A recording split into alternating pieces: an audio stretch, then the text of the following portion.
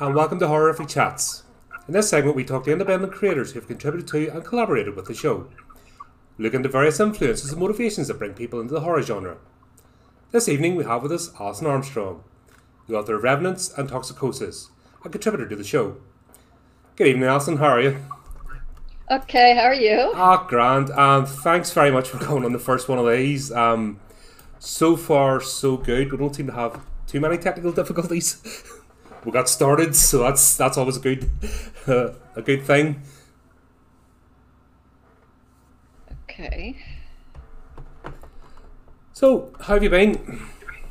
Oh, good. Yeah, that's did some Mardi Gras stuff in New Orleans, so that was fun. That was the next question. Where are you based? Because obviously, this show will deal with everybody all over the globe, and obviously, I'm over Yeah. here in the UK, and time differences is always fun trying to get these things set up. Yeah. So, New Orleans, that's quite an interesting wee part of the world, isn't it? There's a lot of sort of folklore and tradition there, and Yeah. Yeah, we just moved here in 2019 and we've been visiting a lot for Halloween. Primarily every year practically for like 10 years we visited Halloween and we thought, "Oh, we really want to live here." So that's what we did and we love it. excellent. Do you know what? That's half the battle. If you find a place where you actually like, you feel comfortable, and you can sort of join in, be part of the community as such, or events, Yeah, that's and half it the has battle. does like you said, it's got like a lot of the macabre and the folk history. That was one of the things that drew me to it as well. So, have you always had an interest in horror, personally? Yes, I mean, even as a little kid, from the time like maybe 5 or 6, was the only child. Well, I found out I have brothers and sisters I never heard of, but before now. But anyway, I grew up. I thought I was an only child, and I just spent a lot of time in my imagination, and I used to have like nightmares a lot, and I, my family's kind of on a gloomy side, you know. Do you mean as in pessimistic or in terms of Well, aesthetic? they like my cousin, one of my cousins. We always like to watch, even when we were little kids. We used to like stay up late and watch like Alfred Hitchcock and all those Straight Jacket and all those kind of movies. And we used to have kind of like macabre sense of humor and like songs, old folk songs about people being hanged and things like that. So, do you ever find yourself, have you ever come across like one of the normies or like general public, you kind of disturb them a bit because it's been so normal all your life, and being a lover of horror, you're like, aha, that's really funny, and somebody's like, oh. Yeah, yeah, I know. I mean, I have a lot of friends a lot of friends are horror writers, but then I have a lot of friends who aren't, or they don't even like horror, and you know, they don't understand that there's all different types of horror. In Yeah, horror is a part of life, I think. I think that's the barriers have got definitely more broken over the last few years, but people tend to have always put horror itself into a little box of creature feature or supernatural, and that was it. Yeah. And it was quite limiting. And maybe it comes back from the old Universal pictures, or like I said, Alfred Hitchcock, although he's more thriller. But Mm. Psycho is a horror movie. Let's be honest. Yes. You know what I mean? There's no if, buts, or maybes. But when he does stuff like Vertigo and the Birds and that, they're thrillers. But that horror essence has always been there. Yet people, the mainstream, would always gravitate towards him as a thriller sort of director. Um, it is quite. People tend to have like a set mindset when it comes to things, and it can be frustrating. Yeah, I mean, like then you think like I guess my favorite types of horror, if you have to break it down, but it's kind of a blurry category, like you say, but I like supernatural, psychological, and I like surreal horror, and I include things like David Lynch. He's one of my favorite directors. That to me, that some of that is what I would call horror because it deals with dreams and nightmares and things like that, the surreal things that happen and can't be explained and stuff like that. There's been a tendency over the last few years. Part of the reason for starting this podcast with my buddies was we're just getting despondent with cinema in general. Just everything become cookie cutter, safe for the kids, nothing out there, and it kind of forces you to watch things because it's just so easy now to go, nah, I'm going to stick to my DVD collection from 1980 and never leave there because that's my happy place. Yeah. It's been a tricky couple of years. I don't know. It's just been Yeah. a decline. We're starting to see like this year already. Like we're only into March and flip. There's just been movie after movie coming out. So we're seeing Yeah. a bit of a revival. Hmm. Yeah. I mean, I think, um, well, I think for me, sometimes, a lot of people, say, oh, I want to escape the horror of real life. I'll watch like some comedy or some rom-com or whatever. But to me, I like watching like something dark. Um, if as long as I'm not really big on like slasher movies that much. I mean, I kind of like dealing more with like the psychology or the mystery, the eeriness of it, and that. There's a mystery to solve, and that's the whole point of the movie, to try and figure out what the hell's going on. Um, Usually, like a curse has been enacted. I'm thinking of the Mhm. Insidious series. There has to be a mystery to solve before you can defeat the bad guy. Slashers have their place. I love slashers. No, I mean they're a bit of fun. Just switch your brain off, get the popcorn, laugh for a bit. Same as creature feature ones. Just that's it. Especially when you look at the older ones and you see. Well, actually, that's the thing as well because we've been looking at a lot of classics. And some of the effects and atmosphere was done so much better than some modern movies with multi-million-dollar budgets, and it's like, what's happening?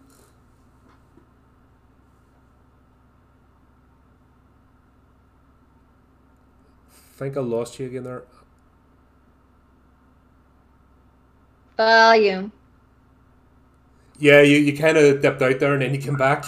Here, it wouldn't be Yeah, this show. same. See if everything went perfectly. I've said it 100 times, and especially with going live. If this show went perfectly, I'd wonder what was going wrong. Honestly, if there Yeah. wasn't glitches and bugs, that's the joy of the internet, and we just go with it because that's half the fun, just having a laugh. But sorry, I was just saying about what I mean, the slashers all have their place. You were making a point there. Oh, I guess what was I saying? Oh, about how you were talking about like horror in like last couple of years have been kind of horrific, Yeah, and then people going to escape, and you were talking about like creature features and things you can have like a laugh at some. Yeah, I mean there is kind of like a dark humor in a lot of horror movies, and even like film noir. I like a lot of that because there's always like kind of the sense of this tragic fate, and somebody tries to escape something that's happened, and they get in this intricate web, and then at the end they end up right where they were trying to escape from. So, that's good. So when did you decide? Growing up, probably like myself, just loved horror, different versions. When did you decide that rather than just being a consumer, that you wanted to put something out there, that you had a like an idea scratching in the back of your head and just had to get put together into something? When did that kind of come to be? well, I started writing little books when I was like maybe 8 years old, and you know, even though they were animal stories, they were kind of gruesome because my grandmother, my mother would tell me about all these freakish animals they encountered, and so I wrote the stories about this like cat who had her legs on backwards, and a dog with a horse with a glass eye, and a dog that had a windpipe operation, and they were all living together in this cave, and they were battling against the people who tried to put them to sleep. And so it's the animals that were like the good guys versus the people that were the bad people. Mm-hmm. And was this for like a school essay or just for yourself? But they were all little books, and I wasn't even a very good artist. I could I would picture teachers, illustrate. did any of this material ever get out?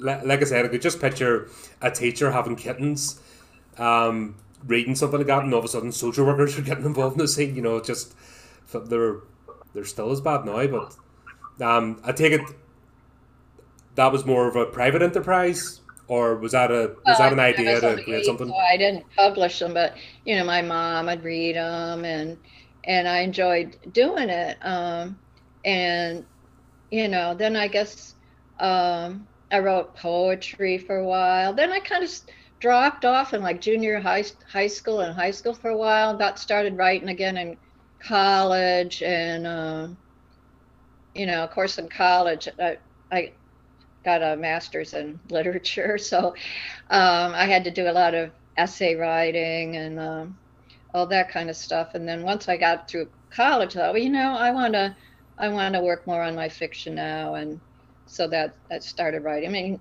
horror just comes naturally to me. Like I would say, like literary type of stuff that has horror in it, as well as more like straight out horror. I've noticed you use a very poetic language. Just you mentioned in poetry there, like when I read the Revenants, it's very, you seem to have a very sort of poetic tone when you're writing. Is that deliberate, or is that just how you feel comfortable?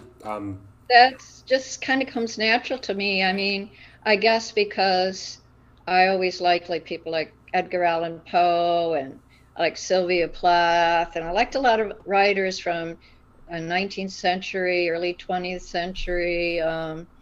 Just I like the cadence of it, and it just like I hear the words in my head when I write it, and it just comes to me a lot of times. It's like it's got to be a certain word that has like a rhythm, or a certain, like, maybe a alliteration that seems like it works for me. So I like creating an atmosphere.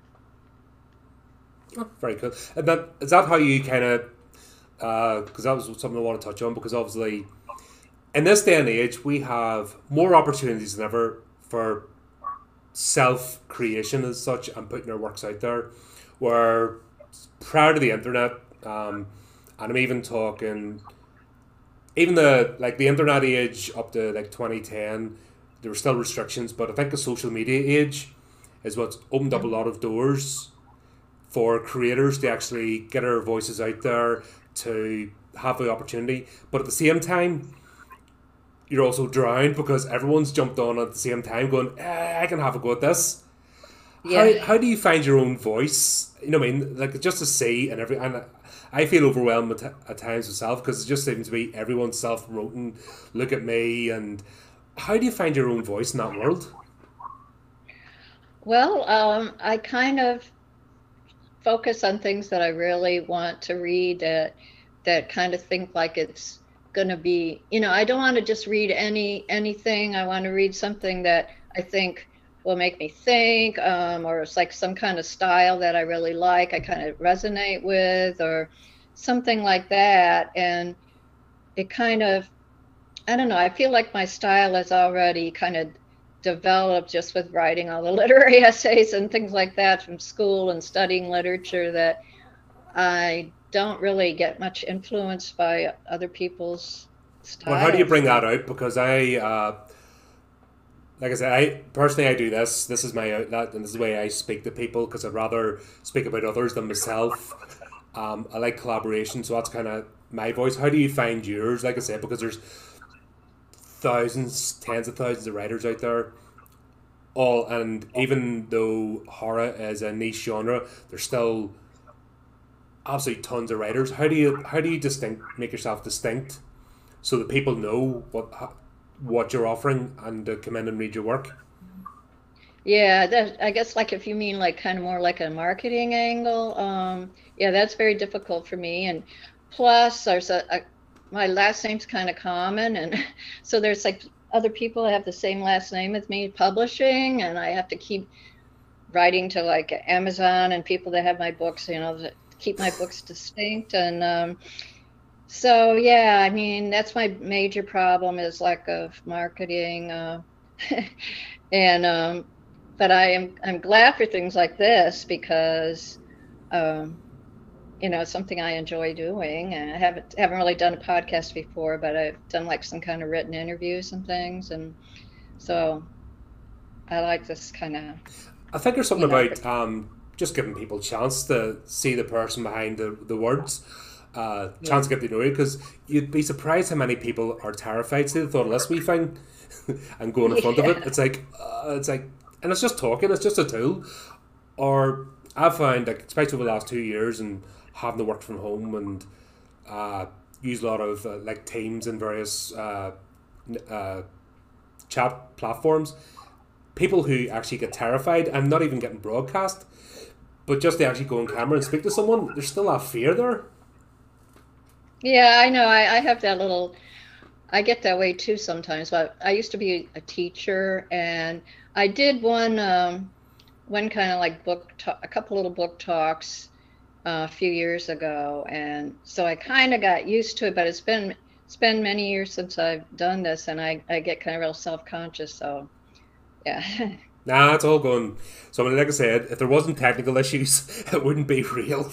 If this was all like smoothed out and no blips or whatever, but in the end, it's just a conversation. That's part of the beauty of Yeah. it.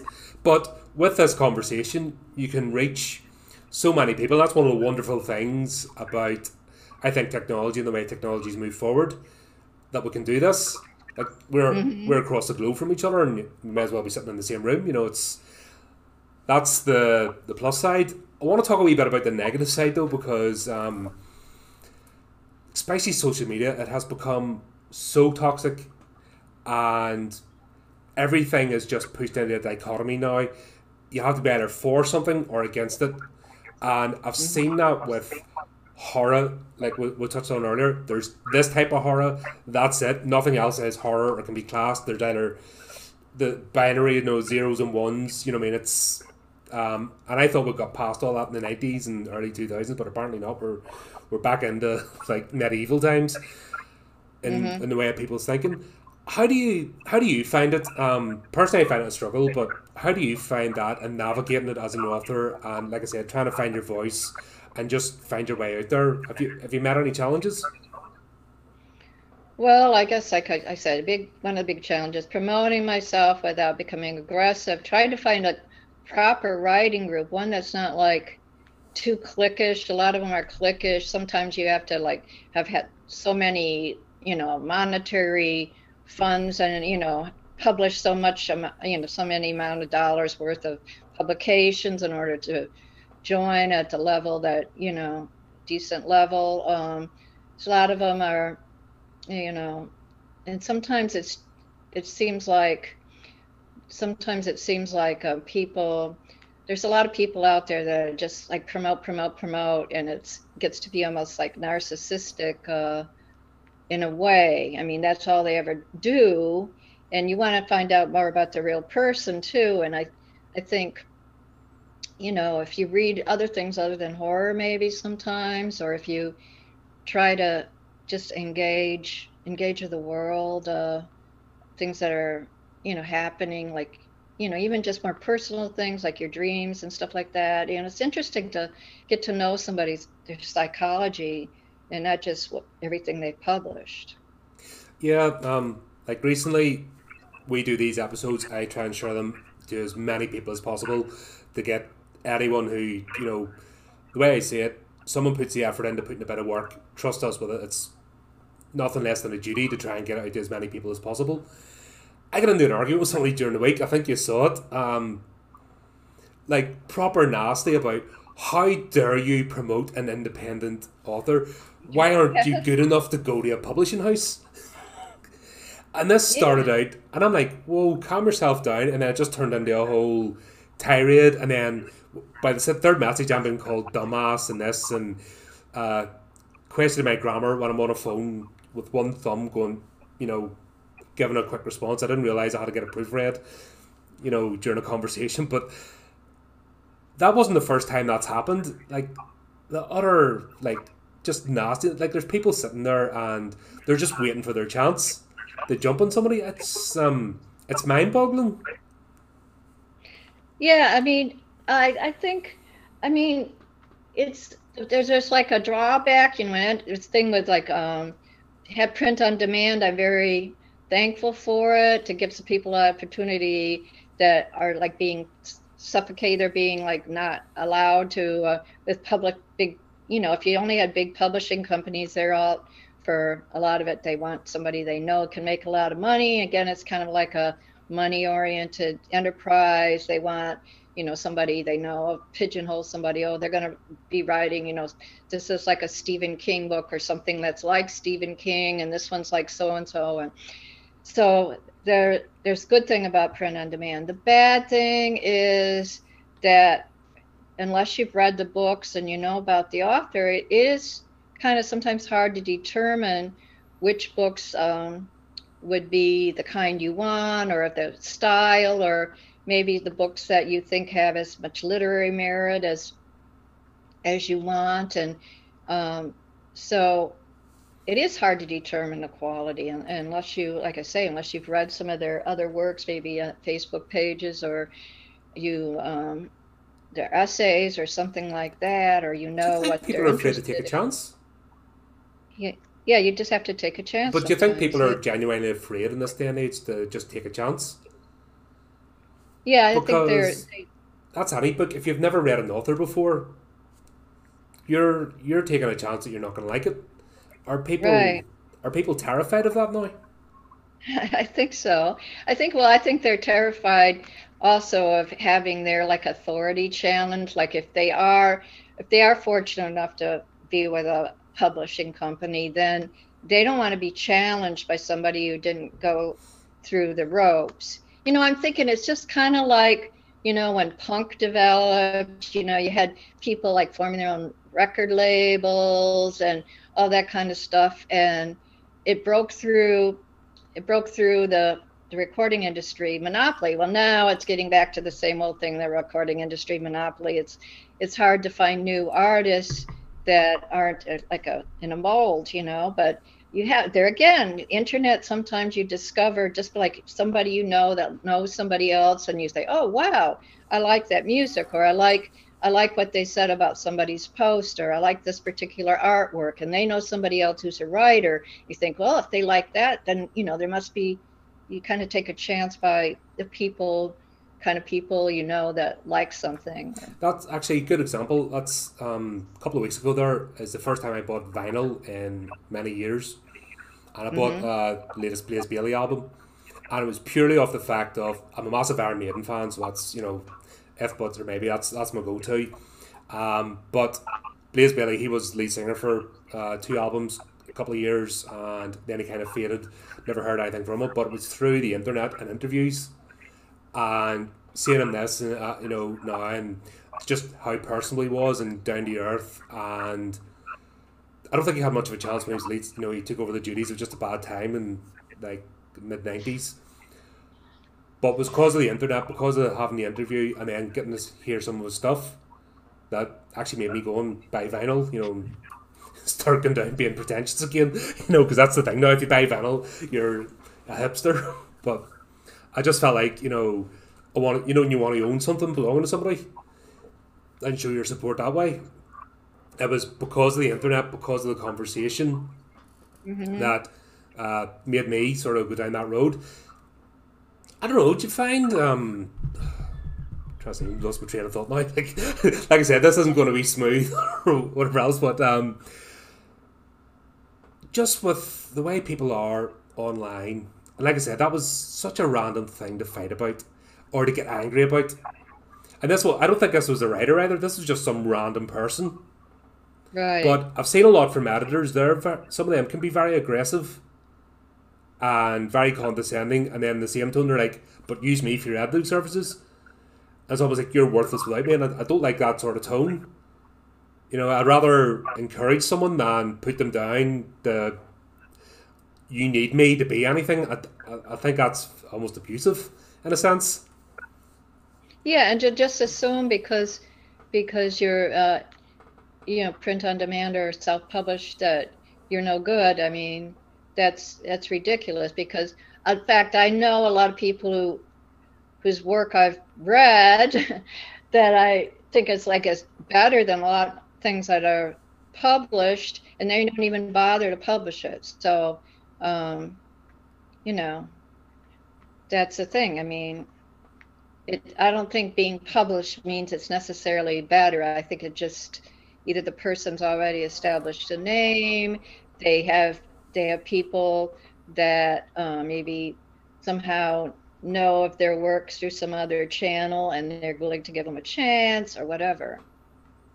Yeah, I suppose to qualify, I don't think there's. I'm not for one second saying this is the way. There is no other way because that's kind of the whole point of this conversation. Um, there's authors I know do both.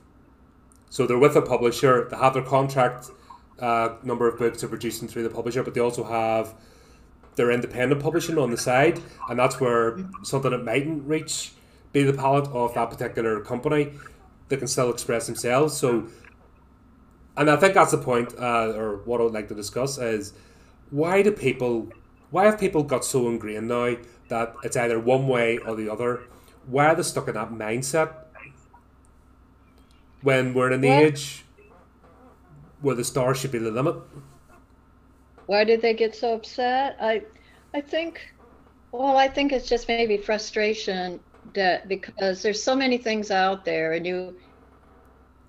it's almost gets overwhelming. Like which, unless you've heard of the book for like a trusted friend or something, you just don't know what to decide. And this may seem a little negative, but sometimes, people who endlessly promote their books and they're it's like self-published or something.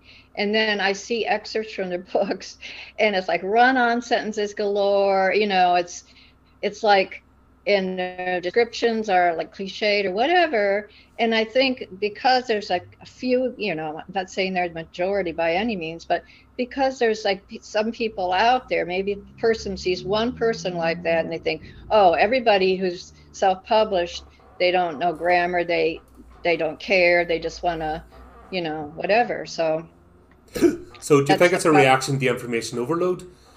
So, Yeah, information only, yeah. is there an argument to be made for some sort of gatekeeping, or is there maybe a way that the audience should be more discerning, or a way to encourage them to see? Like what we try to do here is obviously we perform a short piece, so 10, 15, we're only in like 15 minutes, but there's an excerpt from a story or a short story. There's an example of somebody's work just put in audio form with a wee bit of Mhm. dramatization, but you're getting the example. So if you want to check out any of our authors, they're there, and then the links obviously you can go and follow them.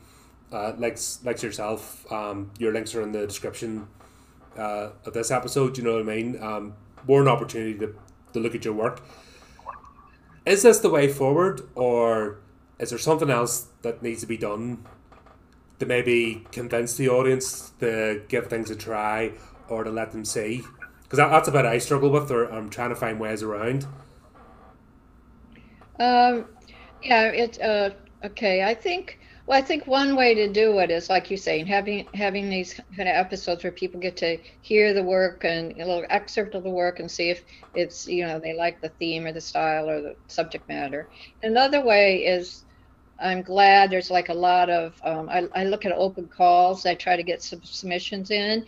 And if you get a short story published somewhere and then you find out about other people who are getting in the same, then it kind of opens it up and it gives you a chance to see what other people are writing. And then maybe you want to say, oh, I've seen things on Facebook, maybe, oh, I that person, I love what they wrote here. I've seen a little excerpt of their novel.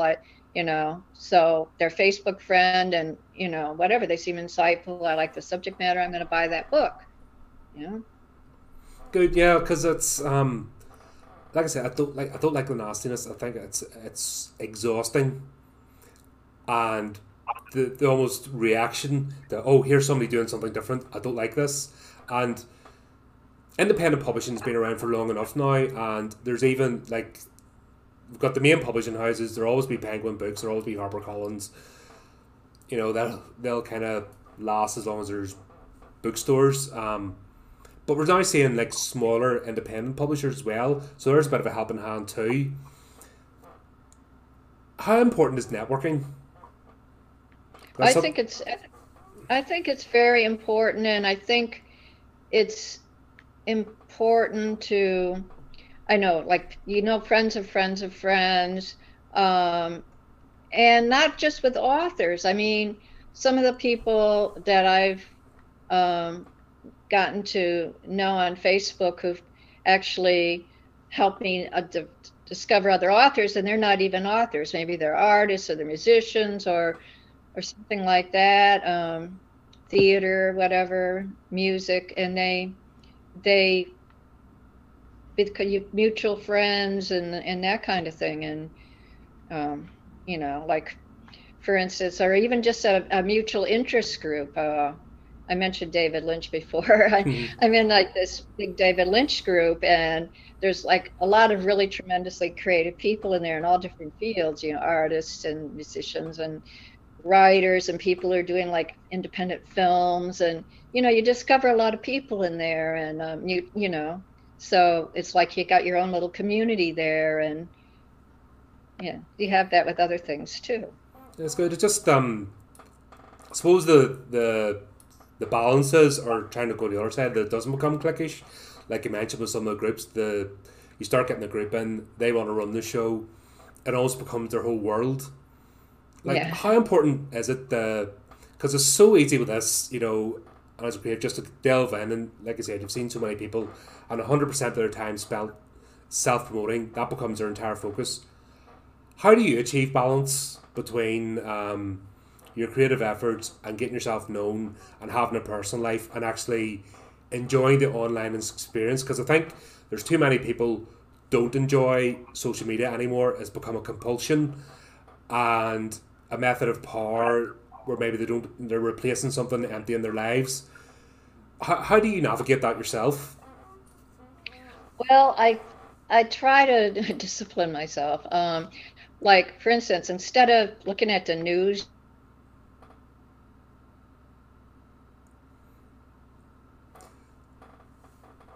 Right, Alison, you've just dipped out again try not to look at the news, so hopefully you'll, yep, read just a second. Gotta love technology. some friends always have really interesting things to say, so Yeah. I'm going to look at more of their posts. And some people, I just want to make sure nothing horrible happened in their lives, or whatever. Just kind of check up on them every once in a while. And so I kind of do that. And then I, I devote fortunately, I'm kind of retired now from my regular jobs, but I devote myself to writing a certain amount of hours per day if I can. And then I, try to, limit my TV watching on just certain hours and that kind of thing. So and I don't like have text alerts. I don't have things like dinging and interrupting my private time. Yeah. The first alarm went off was for this, and it's like one of the few alarms, apart from the morning, it goes Yeah. off, and I'm like, what's this? Because I switch off all notifications. I hate constantly being buzzed. It's almost as if something's ruining your life. Like, leave me alone. I'll Yeah. decide what I want to do. Damn it. So is self-discipline like really important?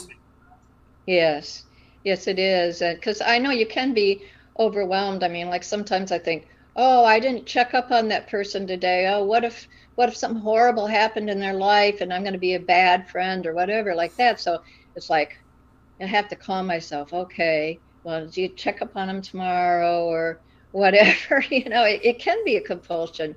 Yeah. Yeah, my friends know they mightn't hear from me for weeks or months. It's just part of it. And Yeah. I have the same type of friends who, we mightn't talk to each other for like 6 months. Doesn't mean we're not friends anymore. I'm going to go and have a pint tomorrow and pick up the conversation from where it was. So I think the type of people as well you have in your life is a factor. Um, Yeah, and also, I don't know how some people can have like thousands of friends. I mean, I don't know how they can keep track of them all, and do any kind of interaction at all with them. no, it's 104. God, I forget the name of the law. There's a rule that you basically can't interact with more than 140 people. And that's your whole circle of life, effectively. Once it goes outside that, they become ineffectual relationships. So those Hmm. 140 people make up your work, your family, your close friends, and then as the circle widens out, that's where it becomes less relevant. And you're always managing that circle. People might fall to the outside, they might come back to the centre again, but it's having that core focus. if I was clever, I'd remember the name of the law, but it's gone out of my head. Yeah, But that kind of rule of thumb. yeah. Yeah, I mean, in some ways, sometimes I get really frustrated with social media. I thought, oh, I wish it wasn't even invented, but I have to, and I have cousins and things that just like, oh, I don't want to go on Facebook, blah blah blah blah blah. But because of Facebook, I've met a lot of creative people, and I've been inspired. I've had opportunities I never would have had. I mean, I would have been pretty isolated. Sometimes it's hard to make friends in real life, especially with The COVID and last two and everything a going half years, just and we just moved to New Orleans and right before COVID basically, and I've met some through. I did know some people here, and then I've met some through other people on social media. So it helps when you're locked in that you have social media. oh, absolutely. Like for myself, I'm living just in the outskirts of London, just in one of the outer boroughs, but um, moved here a couple of years ago just before this all hit. And if it wasn't for social media, you'd be sitting staring at four walls going, what? And being distracted. Also, as well, I think what I touched at the very start, horror is a niche genre. And when you're in the bubble, so to speak, it's hard to imagine that there's people outside that are terrified. Like I think you become desensitized. Like when I'm watching movies, I'm not looking to be. I'd love to be scared again. Maybe fantastic. Yeah, You might get the odd jump scare, but generally it's like, that was done wrong. That was right. That was funny. But there's people actually terrified, and it's hard to imagine sometimes that those people exist because, especially in social media, when you find your group, or also out in the real world, if you're making jokes and people are like horrified at you yeah. when you're showing it like I gallows know. humor. Yeah, I mean, I have like kind of a dark humor, and people in my family get it, close friends get it, but other people, it's like, oh my God, if they heard it, just slips into my head that way, and Yeah, and that's where like I said, I love the benefits of social media and the internet, that you have the opportunity to find like-minded people. We wouldn't have been able to do this right now as we're sitting without social media. It's a powerful tool. It's just a shame sometimes people think they have to own it, and they think that they're the arbiter and only their view or only their interests and likes can be aired. Like, I don't know if you've noticed, we talked about special interest groups, that a lot of them are getting shut down because of people complaining, or the Facebook algorithms picking it up. So there's actually Mhm. people purposely getting into these groups to take offence and report them and get them shut Yeah, down. And I never understood that mentality. yeah, I don't either. I mean, I think the only thing I would like probably, really be like concerned about on was, anything like hurting animals or hurting real life people or something like that, that would be something to report. But if somebody says something you don't like and they keep saying it over and over and it's really like offensive to you, either you unfriend the person, maybe you contact them first and say, this is like racist or whatever, and or you just like you don't have anything to do with them, but not not just like tattle on them all the time. Yeah, but there's these people, like I said, if you see a group and it's called horror, you've kind of got an idea that there's going to be disturbing, because to me, that's the essence of horror. Not so Yeah, much the genre, but the unsettling feeling. Horror is right. I that mean, unsettling feeling where you don't feel secure as a person anymore. That's what horror is meant to do. It's meant to shake you up, and you're no longer the alpha predator. There's something bigger out there, even if it's yourself, which you talked about, sort of warped reality, and some of my favorite tropes are, like the unbending mind, or you don't know if the character's losing the plot or if this is actually happening, and that's kind of what you're trying to piece together, the clues. That's what horror's about. So somebody to come from the outside into that, and then effectively, I'm getting in there to get offended and report people because they're making dark humor jokes, or yeah. they're looking like, dark humor is, especially in trying times, that's always been a coping mechanism. Soldiers humor, gallows humor, black humor. You know, it's got so many names, but it's the same thing. It's one of the best coping mechanisms to actually laugh at something because your body doesn't know what else to do. You're faced with something insurmountable. It's taking you over. You could be the end of your life. So the only thing to do is go ha ha, because at least that way you've still got some control left. And it seems to be this whole thing online, which is ruining it, ruining the very thing that it was set up not to be. I just find it really Yeah. frustrating. Well, I mean, you think of like the, you know, great, like from mythology on. I mean, there's always been like gruesome things. There's been like incest. There's been cannibalism. Things like that. And so I don't know why now certain things are off limits. As long as it's like fiction and you're not doing it to some unwilling person or animal in real life. I mean, it's just a story. It's just fiction. It's maybe depending on also depends on like it there's so many other things that were once taboo and like I say William Burroughs and stuff and that kind of thing. I mean, as a literature major, at least I had the chance to read a lot of things that maybe now people would object to and try to ban or whatever. And I'm glad I got a chance to be exposed to all that stuff. And as a kid, watching horror movies and, nobody seemed to care that I was watching them. No, same as myself. I loved it. Obviously, back in the day, I had only four channels, and then it was like Saturday night was the horror movies. Hmm. My favorite of all times, Abbott and Costello meet Frankenstein. That's just an absolute mishmash of comedy, horror, and Boris Karloff and all and everything. Just because that was the thing. The old black and white movies used to watch those religiously, loved them, and uh, I would laugh, but then I heard that kids would have nightmares watching that stuff, even back in the day, and you're like, really? Where did it go wrong? Or where did this culture... Because everything has been about expansion and progression. At what point... Is it because of the information overload? Or the fact that anything's on the table? Are people trying to censor themselves? Is that just trying to dial back from overload? Is that where this is maybe coming from? Yeah, maybe. I mean, maybe, yeah, probably maybe they don't examine their own thoughts very much. I mean, I've always been very interested in psychology, like especially depth psychology, things like Jungian psychology with the shadow and all that kind of stuff. And then, things with doppelganger, themes of that, like Jekyll and Hyde. And a lot of people just don't want to look within, they want to categorize this is good, this is bad, instead of saying it's an aspect of yourself, you know. And that is the essence of horror. Like I said, that Yeah. uncomfortable feeling. And that's why there's so many genres, because there's so many ways to generate that feeling Mm-hmm. that they just shake you, make you go, "Oh my word, can that actually happen?"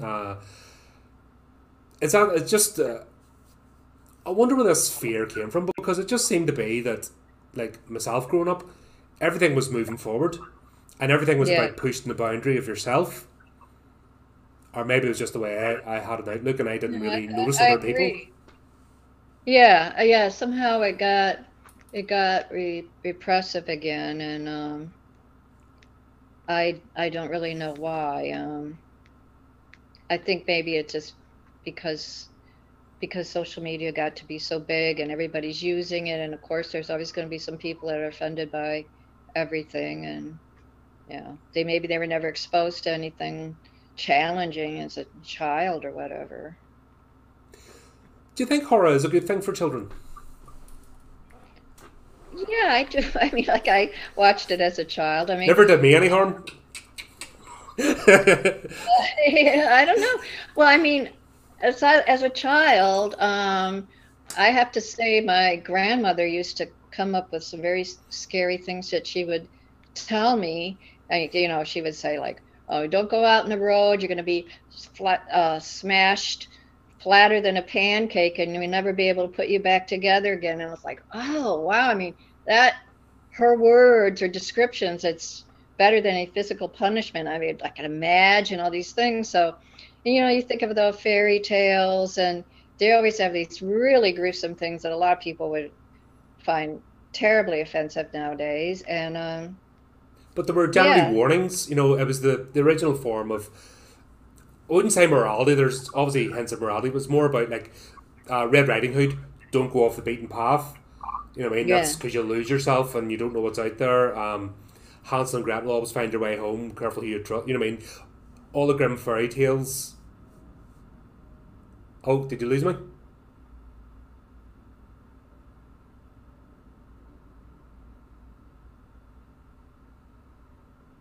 I think you've dipped out I again. can't hear you. All right, I couldn't hear you back.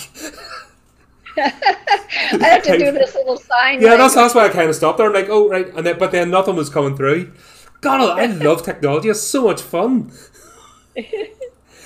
So I was saying about like the grim fairy tales, Red Riding Hood, don't stray off the beaten path. You know, it was a warning to like know where you're going. Hansel and Gretel always be able to find your way home. Know who you can trust. These were like the earliest forms of warning and not necessarily morality, but survival. And the use of Hmm. horror has always been that to make you look inside as well, because by being self-aware, being aware of dangers, but not being overwhelmed by it, then you could function. So do you think it's kind of hiding young people? Like it seems to be this generation of like 25 to 35 are the are the worst culprits, who just seem to be so wrapped in cotton wool that everything shakes their world now.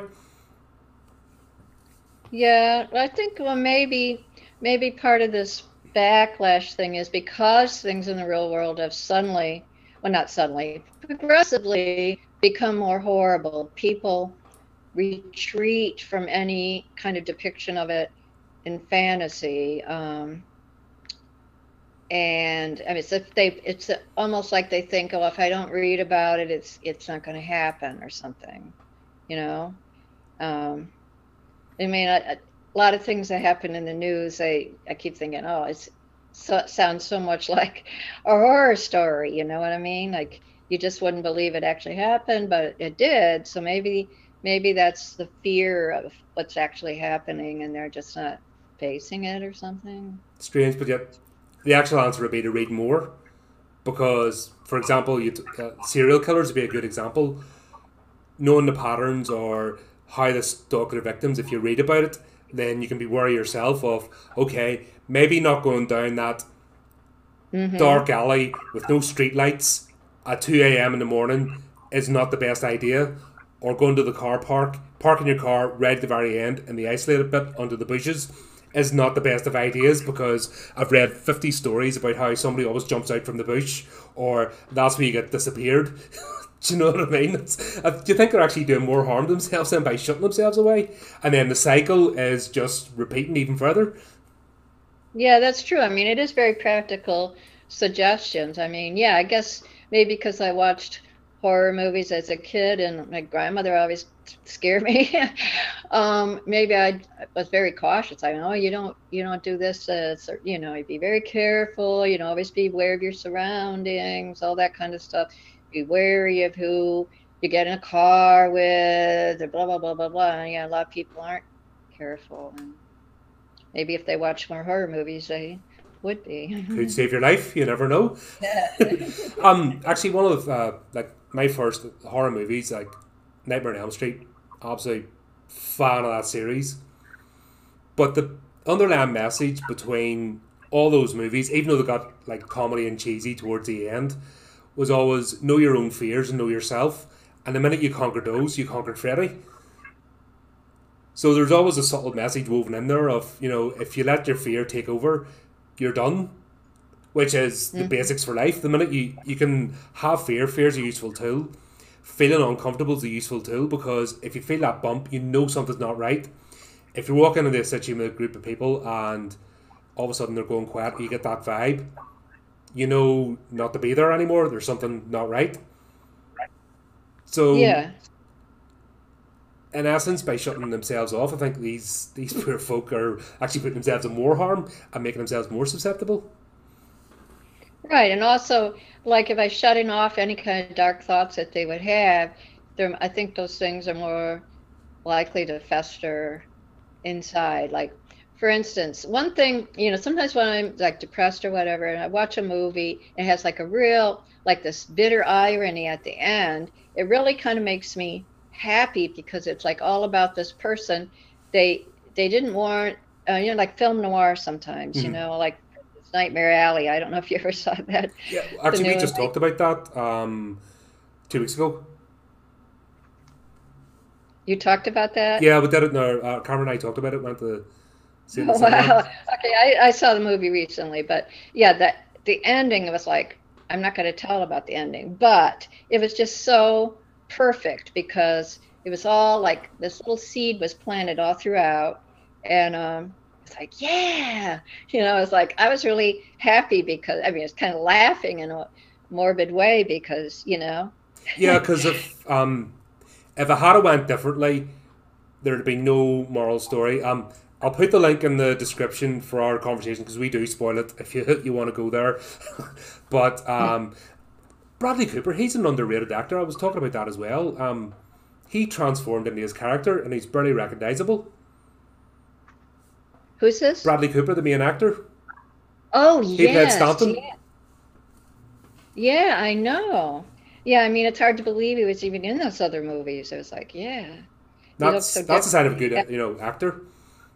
yeah, yeah. I've seen some of his other movies, and I was like surprised that was in him. And that was, yeah, it was excellent. And I mean, that's technically not horror, but then again, you think of tragedies like Oedipus Rex. I mean, you could make it into a horror movie. I don't know. There was once again, it's about that uncomfortable feeling, and this was basically about somebody's own narcissism, and their journey along it. Oh, give me the thumbs up when we're ready. I'll just keep talking for the audience. Now we're once again we've done quite well though. We're nearly an hour in, and I can't oh, hear back again. you. Yep. Sorry, I said just. I was just talking for the audience, obviously. Just while we'll resync back up again. I'd say we've done quite well for a live stream. That been Yeah, it going is. quite well. So I was saying, like the whole idea of horror, once again, that uncomfortable feeling, looking inside. This was somebody who didn't look inside, and that was the whole Yeah, driving narrative of the story. yeah. Yeah, I did because it, kind of cathartic, it's like, I guess it's like you brought up something I thought was fascinating, like how people like to think they're in control of everything, right? Humans are in control. The whole thing of fate, like in the Greek tragedies and stuff, you're not in control. And in my books, it's like, like my vampires and other supernatural characters, I kind of like the fact that envisioning some kind of other type of being that is at the top of the food chain. It's the humans. Humans have so much uh, egotism. They think, oh, we can control everything. And sometimes I really like it when there's some other creature and they just smash the humans, I'm teach a them a massive lesson. fan of Godzilla and the Kaiju movies. Like Pacific Yeah. Rim and that. I actually think that would solve the world's problems if there Yeah. was an apex predator, a guy who just materialized, and it didn't matter whether you're rich, poor, it would just materialize either in a city or out in the sticks. There was nowhere safe, and just randomly, every couple of years, just munch down a few humans Yeah. and just put us back in our place. And then we kind of had a moment to reflect, go, okay, that could be me next. I'm going to squeeze every drop out of this life because you never know. Yeah.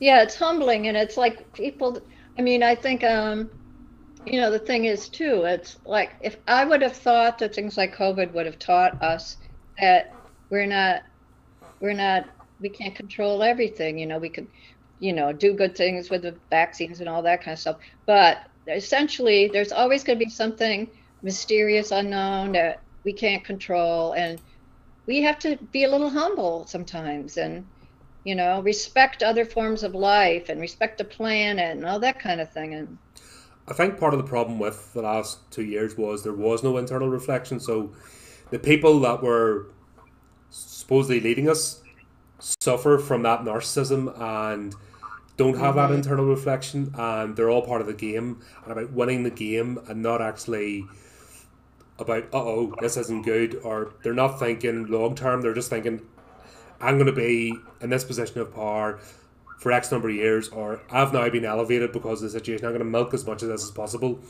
and then that's where everything went completely sideways. And once again, everyone jumped into the dichotomy. There was no nuance of conversation. Everything was either you're right or you're wrong, or if you don't agree with this, you're a bad person, or you're on that side. You do, and that's not how you. That's not how you convince people. That's how you get people on board. In fact, that's how you get more antagonism. Yeah. And then back to what we're saying, it's into every aspect of life. It's like, I think sometimes there's like, it's almost like there's like some kind of mental, like mass delusion or something. Something's infected humanity, that, people like just rioting, like over nothing, just like, over whether or not to wear masks, or like something happened in Pennsylvania. Some people had like a human stampede in a steakhouse of all things, because somebody got their steak first or whatever. And it was like a mass brawl, people throwing tables and chairs. And I mean, it was like, if it was a movie, it would be like a comedy, but it was real life. You think it was too far-fetched? If you handed that script in, or that novel, and the publisher, they would be like, are you mad? That would never happen. You're like, no, this is actually just transcripts of the news that's going on right now. But we're not at that level of, I don't know, maybe there's a yearning for horror. I think that's one thing that most recent times has shown, because people don't read horror, because they don't the mollycoddle themselves, they want that excitement. So it's coming out in wrong ways. And like you said, people don't examine their dark thoughts. Where I have yet to speak to a horror writer or somebody who has a interest in horror or the darkness or a real dark sense of humour to be a bad person. Do you know what I mean? I've yet to meet one. Everyone has been absolutely delightful and lovely, and besides writing all this like crazy dark stuff and doing gnarly things to people, turned out to be a really pleasant person. And that's maybe an advocate for horror, that if you dive into that world, actually will come out better. Well, yeah, it's like there's this, I've heard it spoken of before, toxic positivity. It's like everybody like lecturing it. And then again, that veers into a horror thing, like with all the little cults of everybody, sweetness and light. And then, it morphs into something really dark because people don't want to admit it to themselves, The Wicker Man, the original, not that horrible remake, but the original Wicker Man with Christopher Lee and Edward Woodward. Yeah. He's getting burnt alive with like livestock and like screaming in agony, and they're all singing, and dancing and like really happy. And you're like, that, to me, that image just came straight in my mind from what you said. That's the world now. This forced politeness actually is leading people to do dark stuff, where I think it's better to imagine dark stuff and write about dark stuff and laugh at dark stuff. At least then you're not doing it. Yeah. And also like on that same kind of vein was like Midsummer. I loved that movie. I haven't seen that yet. I've been... it's like kind of a cult-like thing with like Wicker Man and Sweden, I think it is. That it's really, really good, but but the weird thing is about that film, it's all filmed in the sun. So most horror films are filmed in the dark, and it just shows that it's almost like the sun itself, the year of, what Sweden has like sunshine all the time, and all these kind of progressively dark things are happening, and Yeah, back home we always call them the good living person. They're good living, they don't drink, they don't smoke, they wouldn't do this, they're happily married for 20 years, blah, blah, blah. And then you peel back the curtain and you find out they're the ones doing the gnarly stuff. And you're like, oh, right, okay. No, the reason I haven't watched that movie is because, once again, it's fallen into this thing. Either, if you like it, you're a good, virtuous, clever person. And if you don't like it, you're a horrible, bad, nasty troll that should live under a rock and not exist. And you're like, dude, it's a movie. You either like it or you don't. But why is it being formed into these two camps over a piece of entertainment? Yeah, I think so. I think more people would benefit from depth psychology, I think. That people should really, I don't know, people all on the surface. They think they have to be like stereotypically happy and you still have all these ideas of success and they fill all their dark emptiness with like either products or food or whatever, buying stuff all the time, and instead of examining what is there about me that is hungry inside, what do I want truly, you know? They don't acknowledge what am I afraid of. A lot of people don't ever think about what they're afraid of, and with me, it's like almost always in my thoughts. I'm It's looking like for the next thing. That's like, come yeah, on. it's like I have to like sometimes it's hard to not think of dark thoughts, you know.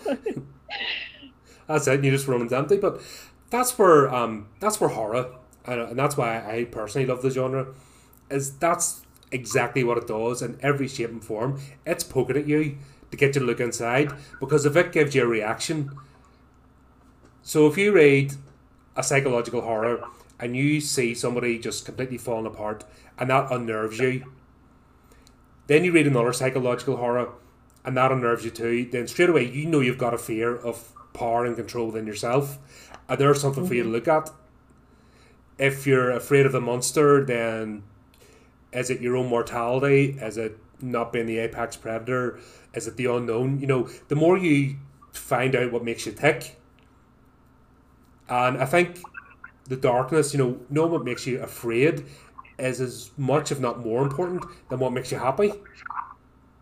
Because if you know what you Hmm. don't like, then you can gravitate yourself towards what you do and what's going to give you a fulfilled life. And this is what this genre does. Actually, your story, the one we featured, Revenants, had a really great tone. God, I forget the character's name, but basically, she started out with a full life. Yeah, the character doesn't actually have a She name doesn't, right? until Okay, that's. So I'm a bit of a and scatterbrain, so that's why I always have to well, apologize in she advance. gives herself a name or something, but yeah, and the Awakener, he doesn't reveal his true name either. So No, and the restaurant scene actually is a perfect embodiment of that. That internal hunger that people don't know how to feed, or they don't even know what they're hungering for. So when the menu items are being set down, didn't know until the pumpkin. It's that hmm. thing of if you don't know what's going to upset you, if you don't know what actually you're yearning for or what you're afraid of, how can you live life? Because if you don't actually embrace all aspects of life, then you're an automaton. Yeah, and that scene with the pumpkin thing that came from a dream too. And even one of the characters in the book, Morbidi Graham, that name came to me in a dream also. Mm-hmm. So yeah, I think dream work is really important in horror, you know. That's something I haven't heard about in ages. No, dream interpretation. That used to be a massive thing, sort of mid 2000s. Like there was everybody was out interpreting dreams, or there's books upon books being produced about trying to discover what your dreams mean. That seems to have just completely vanished. Do you think that's part of this refusal to be introspective, or is it just run its course? No, I think it's important everybody like examine their dreams. And like I've got a book of symbols. It's like symbols in art, symbols, and I look at it sometimes and you see like what it means, and a lot of times I kind of believe in archetypes. I think there's a lot of things that people have been symbols have the same kind of general meanings throughout the centuries. Maybe it's just the way our minds work at associations or something. And Interesting. Yeah, it's. I think we need to get back to that. Not so much navel gazing, but that hard look inside. I think if people we get more people turned around and in that, I think it can only be better. Well, I suppose you could. I kind of planned for this to be an hour or so. Are you okay for time? yeah.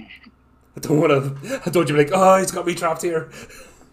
No, no, I've had a good time. I didn't know how long it would be, but I, yeah, I kind of set aside this an is hour, I but figured at obviously, least I I figured it, I figured at least an hour, and I figured, well, As long as it's not over an hour and a half, because I have a dinner reservation. No, understood. That's what I thought I'd just check there, because last thing I want to do is hold you prisoner, and then this becomes a horror movie itself. He won't let me off the camera. So, just to wrap up, what projects are you currently working on right now? What's sort of in the pipeline? What's in the pipeline? I'm still kind of, I have this little file cabinet full of all these things that I've started and working on. And one of the things I'm working on, I want to do a prequel to the Revenants and Toxicosis, which is kind of big.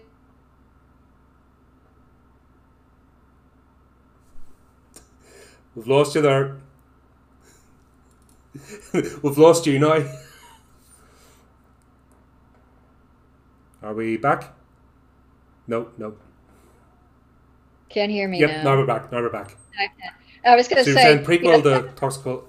Prequel to the books, and it's going to be loosely based on some of the things I felt as a child and adolescence, and why her fantasies about vampires and other types of entities, and how it kind of shaped her life, and why she would be drawn to someone like the Awakener and that kind of thing. And it's gonna, it's gonna be like little montages of things in her life that have kind of like supernatural resonance to them. Yeah, so.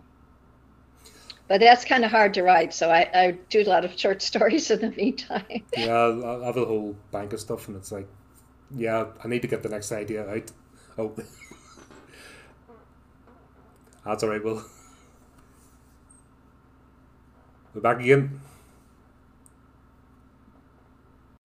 Just about, no. I think you've gone as well. Yeah, the sound keeps cutting out. But. Alright, noise. Well, I think that's a good time to wrap up, because I think we've been really lucky so far. This has been 90% seamless.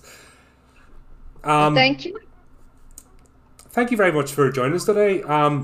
Folks, don't forget to check out Alison and her work. I've put links in the description. I'll comment on this when it goes out onto YouTube, and I can do that underneath. Don't forget as well, check out the various segments of the Horrorific podcast. One of them's Horrific Tales, where we feature authors like Alison and her works. So you can check them out, see who you like, and then make sure you support them. Also, we've got various other segments on the go now, where we just delve into all sorts of horror and celebrate independent creation. So, until next time, my friends, keep it creepy, keep it horrific.